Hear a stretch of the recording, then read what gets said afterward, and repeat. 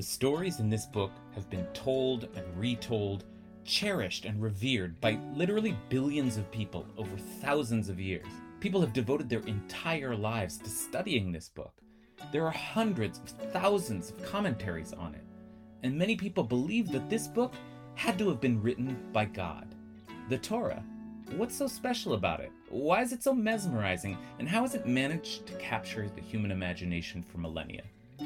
I'm David Kasher, a rabbi at Ikar in Los Angeles, and together we're going to study the weekly Torah portion of the Parsha and figure out why the Torah really is the best book ever.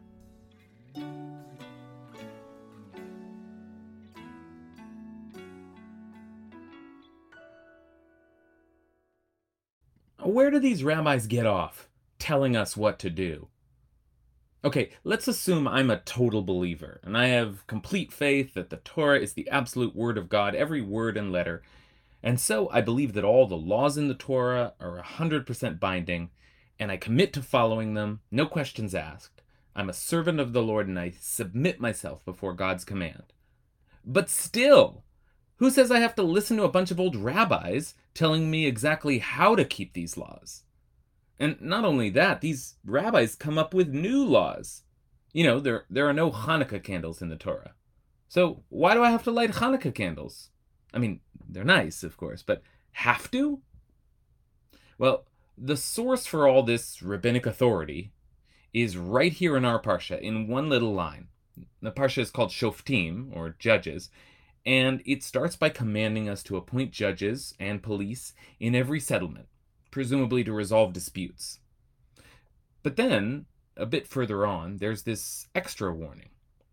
Lo tasur min hadavar asher yigidu lecha. Don't deviate from what they tell you. Yamin usmol. Right or left. And with these very few words, a whole world of rabbinic authority is born. Maimonides cites this verse as he counts following the rulings of the Sanhedrin, the supreme religious court in Jerusalem, as one of the 13 commandments in the Torah. And that includes not only interpretations of the Torah itself, but also any other decrees, ordinances, or customs. Gzerot, takanot, minhagot.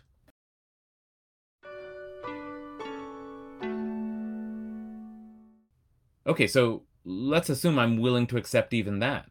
I follow the Torah, and the Torah tells me in one small phrase to follow the rabbis, so I follow the rabbis too. But now things get really crazy. Because Rashi, commenting on that same verse, says the most astonishing thing. Do not deviate from what they tell you, right or left. Rashi says, Afilu omer lecha al yamin shehu smol, va'al smol shehu yamin. That is, even if they say to you that right is left and left is right. V'chol sheken she'omer lecha al yamin yamin, va'al smol smol. How much more so when they tell you that right is right and left is left. Okay, do you get what he's saying? Why does the verse end with right or left, he's asking? And his answer is that these judges don't just have the authority to tell you what the law is. They actually have the authority to overrule reality as you know it. If they say that right is left, that blue is red, that day is night, that's what it is, and you have to accept their ruling, even if it contradicts what you know to be true. So let's call this the even if they're wrong theory. And yeah, I'm sorry, it's pretty disturbing. These rabbis don't seem to be in charge because they're faithful administrators of justice or wise social administrators. They're just in charge, and you listen to them. Listen to them no matter what, and against all evidence to the contrary. Now, maybe the message here is about simply submitting to authority as a virtue in itself, but most of the other commentators find this impossible to believe. In fact, in the Talmud itself, there seems to be a very different interpretation. Right or left, says the Talmud, you might think that if the sages tell you that the right is left and the left is right, you have to obey them. That's why the text states right or left, meaning when they tell you that right is right and left is left. Well, that sounds much easier to swallow.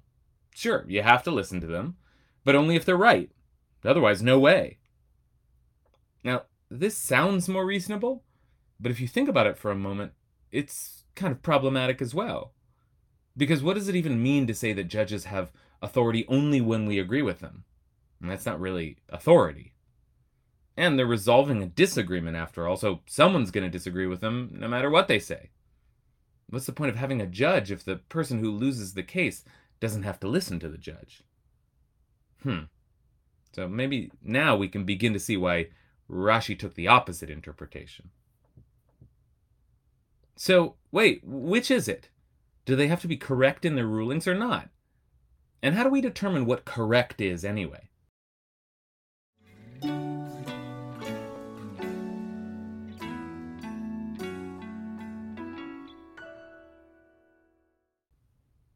Well, the great Spanish commentator, the Ramban, has an answer, and we'll call this the "they're not wrong" theory. He first cites Rashi's audacious comments and then writes, the idea here is, afilu tachshov belibcha shehem to'im, even if you think in your heart that they're wrong, and it's as obvious to you as the difference between right and left, do as they command, ki ruach Hashem al mishartei mikdasho, for the Spirit of God rests upon the ministers of God's sanctuary.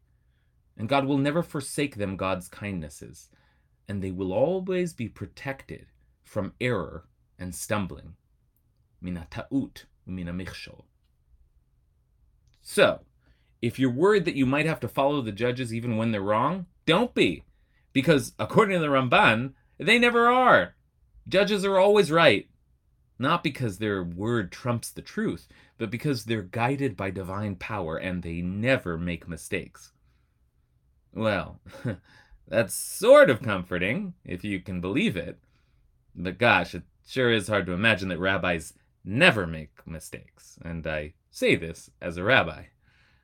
Now, to be fair, the Ramban may just be talking about the rabbis in the time of the Great Sanhedrin, whom he believed to have been guided by a special divine providence.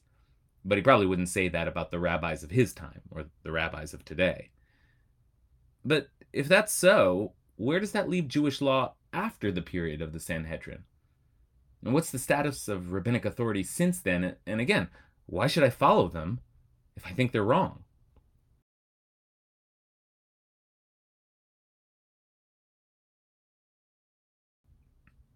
Well, one more theory might help with these questions, and it comes from my old favorite, the Kli Yakar of Prague. And this is the "they can't be wrong" theory. And that doesn't mean they always get the right answer. It means there is no right answer. All right, check this out. The truth is, he says, I don't see any problem here. En ani roeh shum koshi badavar. The explanation is that for anything which is either pure or impure, there are many ways to view it as pure, and there are many ways to view it as impure. And if the Torah called it pure, that's just because there are more ways to see it as pure than impure. And so too for the opposite.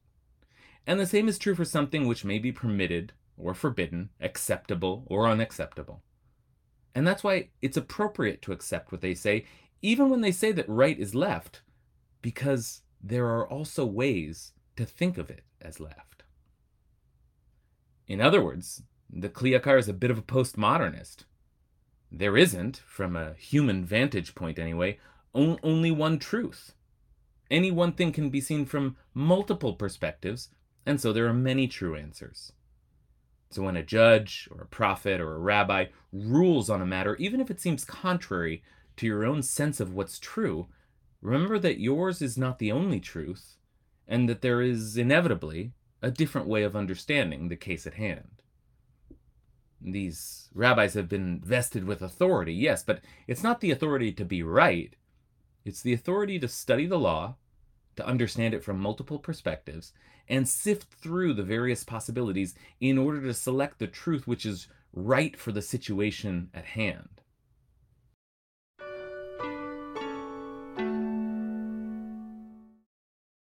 But doesn't that take us back to where we started? Fine, there are multiple perspectives, multiple truths, but at the end of the day, aren't we troubled by the power that judges have to decide? Isn't that a power that can be easily abused? Yes. Maybe that's why the Torah uses the phrase right or left again, just 9 verses later. But this time adds a significant qualification.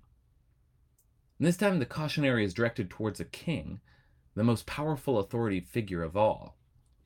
To check that power, the king must keep a copy of the Torah with him at all times. Why? Levilti rum levavo me'achav, lest he becomes arrogant in his rule over his kinsmen, and deviates from the Torah's command, right or left, yamin usmol. So here's the question of right or left again. But now it's not upon us, but upon the authority figure to be careful. And why are we so worried that he might go off course? Because he can easily become arrogant, power-hungry, megalomaniacal, and dangerous. The authority of any legal system is based on some theory of truth.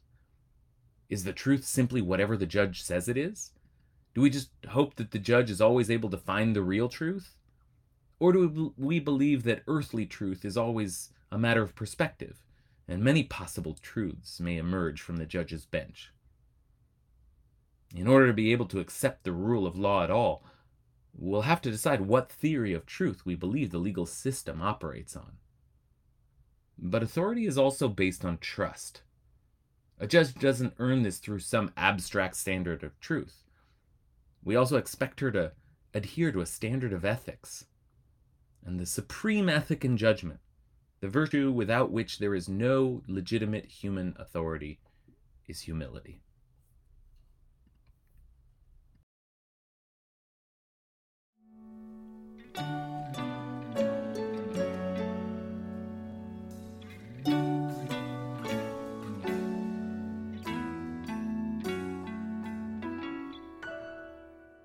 Best Book Ever was produced by Ben Cooley and edited by Vera Blossom, and our theme song is Pitchuli by Hillel Tigay. You can listen to more of his beautiful music on iTunes and Spotify, and while you're there, why not subscribe to Best Book Ever if you haven't already.